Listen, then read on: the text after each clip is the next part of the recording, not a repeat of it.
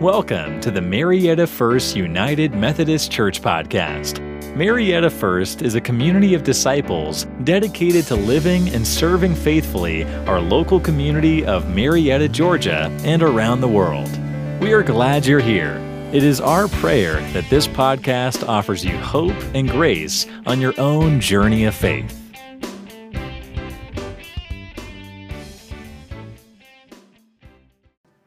If you would, please remain standing for those who are able for the reading of our scripture this morning. I'll be reading from Paul's letter to the Galatians, chapter 5, verse 1, and then reading verses 13 through 25. Hear these words. For freedom, Christ has set us free. Stand firm, therefore, and do not submit again to a yoke of slavery. For you were called to freedom, brothers and sisters, only do not use your freedom as an opportunity for self-indulgence, but through love become slaves to one another. For the whole law is summed up in a single commandment: you shall love your neighbor as yourself. If, however, you bite and devour one another, take care that you are not consumed by one another. Live by the Spirit, I say, and do not gratify the desires of the flesh. For what the flesh desires is opposed to the Spirit. What the Spirit desires is opposed to the flesh, for these are opposed to each other, to prevent you from doing what you want. But if you are led by the Spirit, you are not subject to the law. Now the works of the flesh are obvious: fornication, impurity, licentiousness, idolatry, sorcery, enmities, strife, jealousy, anger, quarrels, dissensions, factions, envy, drunkenness, carousing, and things like these. I'm warning you, as I warned you before, those who do such things will not inherit the kingdom of God.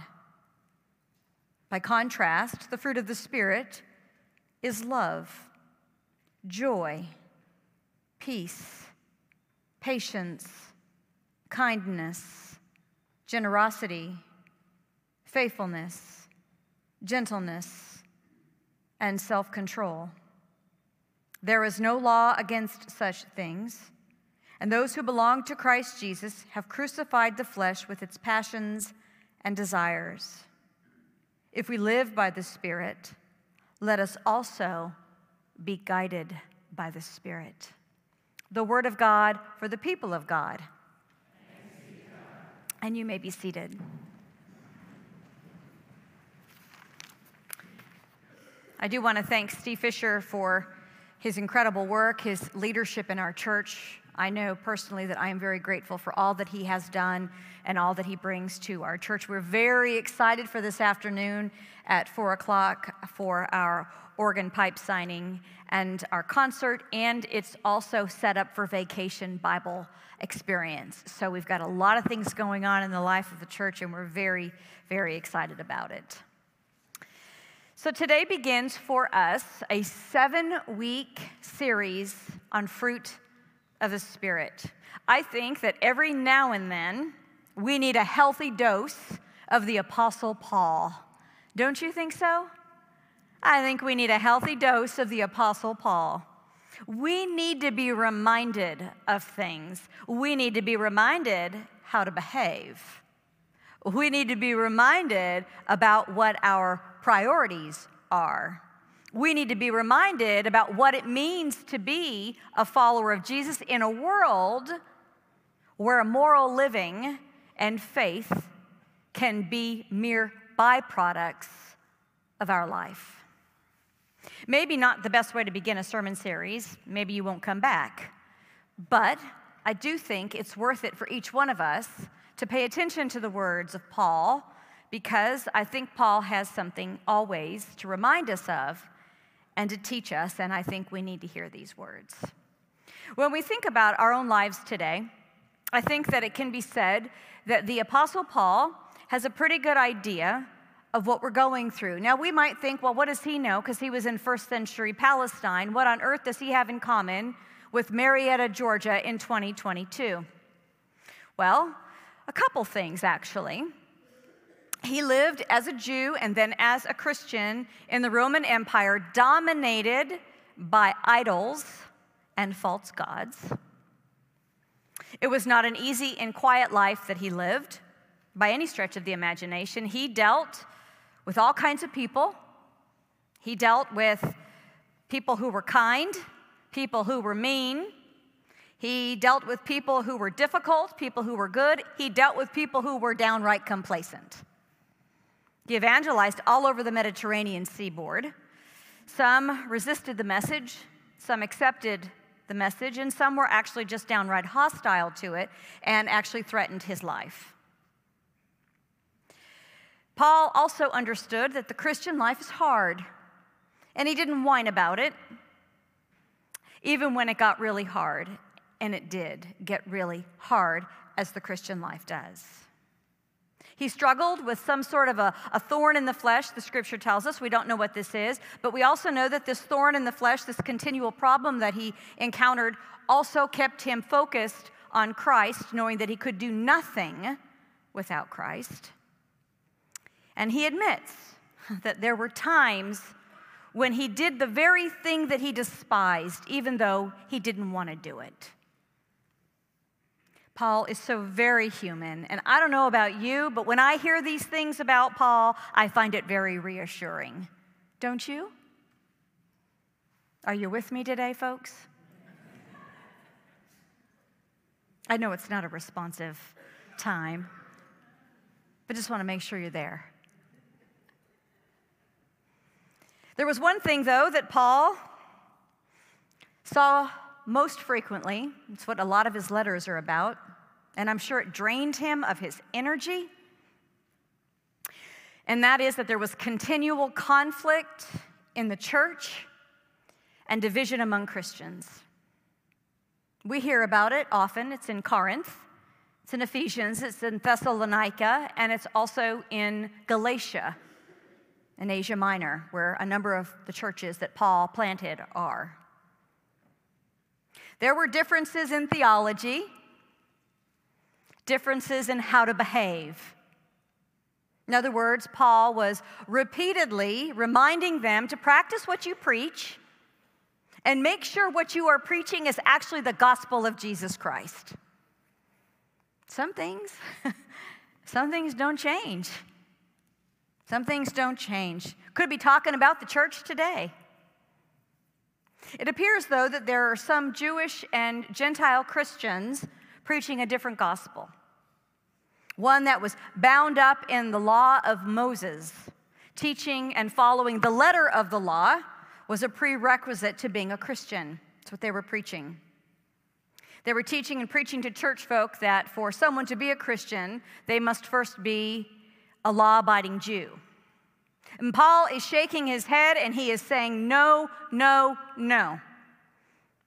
We are not bound by the law. We are bound by the law of grace. We're not saved by our works. We can have a list of things that we've done a mile long and it doesn't matter. Check, check, check, check, check. This is about being saved by faith through grace. Grace is all over this. It's poured out in abundance. If you want to know the law, then here is the law in a nutshell. And you know it. To love, you shall love your neighbor as yourself. To love your neighbor as yourself. It's really as simple as that, but it's not quite so simple, is it? It's not. Love is the first thing that Paul names when he talks about the fruit of the Spirit, because you can't have any of those other things unless you first have love. Cultivating the fruit of the Spirit is what we'll be looking at for the next 7 weeks, and I think it's a helpful reminder to each of us about what it looks like to follow Jesus. And I don't know about you, but I need to be reminded. I need to be reminded about what that looks like. And this is what I mean when sometimes we need a healthy dose of the Apostle Paul. He sets it all out there for us, and I like to think that this letter to the Galatians, is actually a come to Jesus letter. There are certain expectations about what it means to be a follower of Jesus. And just to be clear, It's how you are not supposed to behave, Paul says. Here are the things you're not supposed to do, and he's had to repeat himself, so he's saying it again to them. They're works of the flesh, and Paul names them. There are only some of them. They're not even all of them, and obviously they're coming out in the church, otherwise he wouldn't be naming them. Fornication, impurity, licentiousness, idolatry, sorcery, enmity, strife, jealousy, angers, quarrels, dissensions, factions, envy, drunkenness, and carousing. I think that's a gentle reminder. Works of the flesh. And these things draw Christians away from Christ. They divide the church. They destroy the fabric of community. Did you catch the words? Enmities, strife, quarrels, dissension, and factions. There is no life in them. They can kill the body and the soul. They can kill the Christian witness. They can kill a church. Now, I think Paul knows that it can be easy to backslide. That's what we call it, backsliding. It's easy to slip into worldly ways and sort of turn the other way. It happens more times than I think that we care to admit. He's warned us before, and he knows that it can be problematic in the life of a Christian, in the church, but I'm guessing that you know that already. Maybe even succumbed a time or two to it. But for the Christian, we're always reminded from Paul that there is a higher road. There is a narrow gate, there is a better path, there is a more excellent way. Paul calls it living in the Spirit. Living in the Spirit, and when we live in the Spirit, we bear fruit for the kingdom of God. Last week was Pentecost. We talked about the roaring wind of the Holy Spirit coming upon us. It doesn't come upon us on one day of the year. It comes upon us whenever it will. It comes into our lives, it comes into the church, and it's meant to give us life. And when it does, that very Spirit forms within us love, joy, peace, patience, kindness, generosity, faithfulness, gentleness, and self-control. When we embody these things, it is to live in the Spirit, to be guided by the Spirit. These are the characteristics of the Christian life. If you want to know what the Christian life looks like, it looks like these, the fruit of the Spirit. If you wonder if somebody's a Christian, are they demonstrating the fruit of the Spirit? That's why I think we need a healthy dose of the Apostle Paul. I know people have, mixed feelings about the Apostle Paul. But it's to remind us about who we are. It's like when you leave home as a teenager and you come back as an adult and you're sitting down at the table with your family and you have to remember your manners because you've been eating without a napkin, you've been eating with your fingers. And instead, when you sit down at the table with your parents and your family, you put your napkin on your lap, you use your utensils, and when you need something that's across the table, you say, "Would you please pass the salt and pepper," instead of reaching over and grabbing it for yourself. These moments are important because they remind us of our manners. And that's what Paul is doing, really, reminding the church of their manners. It's simple, really. Just behave. Maybe that should have been the title of the sermon. Just behave.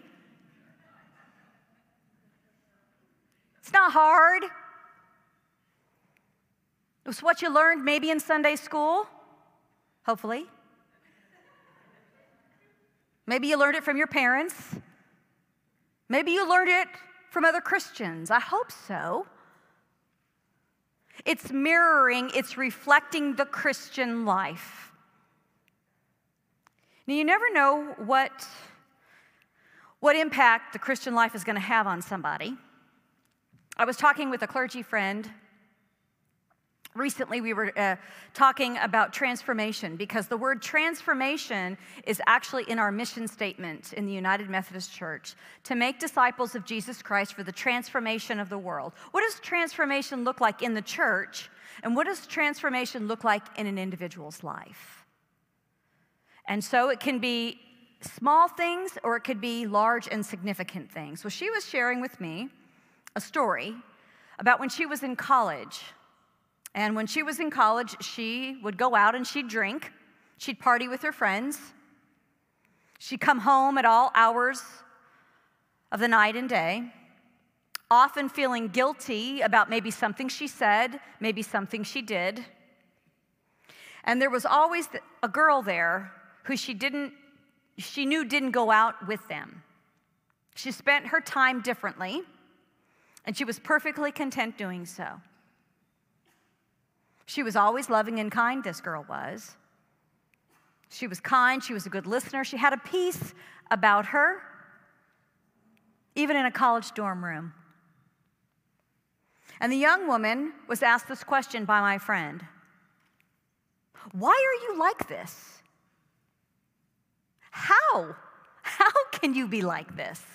And her response was, it's because of my Christian faith. It's because of my Christian faith. It keeps me grounded, it gives me courage, and it gives me strength. Without even realizing it, this young woman was actually planting seeds of the fruit of the Spirit within this friend that was sharing this story with me. My friend said, I wanted what she had. Have you ever met somebody like that? Somebody who has a peace about them, who's filled with love, who's filled with grace, who is patient, who is kind, who is loving, and you say, I want what they have, and what do I need to do to get it? And that's what she did. So she said, well, okay, I better go back to church. She was raised in the church. She went back to church. She started getting involved, and ultimately it led her into the ministry. That's pretty extraordinary, the witness, and that's the story she was telling me. So distinctive was this young woman's witness.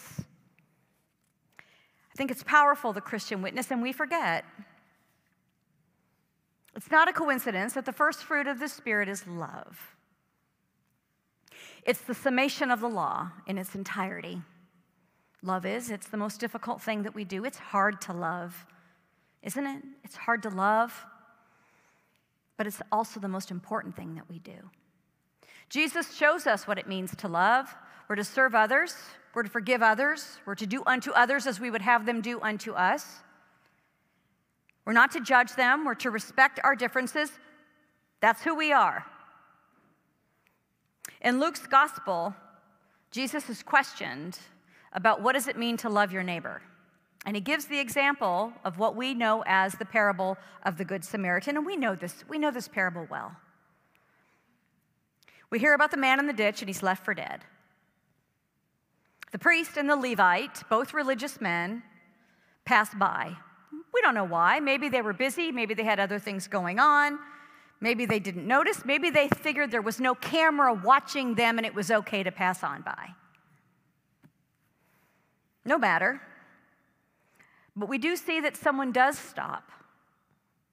Someone stops to help the man in the ditch and pull him out. Put him on a horse or donkey, can't remember what it was. Take him to an inn, feed him, care for him, and then come back and make sure that if there are any additional fees that he was taken care of. And it says in the text that the Samaritan, who's an enemy of the Jew, was so moved with pity that the only recourse that he had was to help this man in the ditch. Moved with pity. Now, the Samaritan is no less or more religious than the priest and the rabbi. They are all religious. But the Samaritan is the one where the love of God is not just in his head, but also in his heart, and it compels him to help someone. He must have welcomed the movement of the Holy Spirit within him, Maybe God was at work in his heart, tilling the soil of his heart. Our hearts have to be continually tilled. Did you know that? Otherwise, they get hardened like Georgia clay. They have to be tilled constantly to be nourished, to grow. Then this Samaritan figures that he needs to help this guy in the ditch, and so he does, because maybe he figures that could have been me. Jesus might say that the man in the ditch is us, and that Jesus has pulled him out of the ditch, pulled us out of the ditch, and given us a new beginning. Not because of anything we deserve, not because of any checklist that we have, not because of any good works that we've done, simply because of pity and grace and love. It's freedom in Christ, the fruits of the Spirit, loving one another. It's shaping the Christian life from the inside out. But see, here's the thing. As Jesus tells the story, we don't know this. I don't know that the Samaritan didn't have his son with him. Maybe his son was with him, watching him. Or maybe there was somebody on the road behind him on the way to Jericho and saw what this man did. Or maybe the people in the inn witnessed the kindness, the generosity of this man, and they began to talk and say, why did he do such a thing? How could he do such a thing? And the fruits of the Spirit, of love and generosity and kindness and gentleness were all there. And maybe somebody else saw this as an opportunity for them to have seeds planted within their own hearts. You never know who's watching. You never know to whom you are witnessing. It could be just helping someone. Maybe it's just a small act of kindness. Could be a spirit of peace. When everything around you or people are shouting and there's turmoil and dissension. Could be when someone is prone to be argumentative, angry. Maybe you exude a sense of gentleness and peace and calm. Seems like a better response. I close with this. Pediatric chaplain Brian Spoon, he's written a book. It's a very interesting book. It's called The Neuroscience of the Fruit of the Spirit. And in it, he talks about something called the butterfly effect. He talks about scientist Edward Lorenz, who was computing weather models when he found that the slightest difference in an initial query running simulations ultimately produced extremely different weather patterns. This later became known as the butterfly effect. The principle is that something as small as a butterfly that beats its wings in Brazil can have the effect ultimately of producing a hurricane in Texas. If the butterfly is beating its wings elsewhere at another moment, the effect over time will indeed produce drastically different weather patterns, even if it's halfway across the world. Each one of us, no matter how small we seem in our own minds, is infinitely powerful. The simple act of helping a person feel affirmed and loved might seem like something small, something insignificant, but each moment has an infinite impact.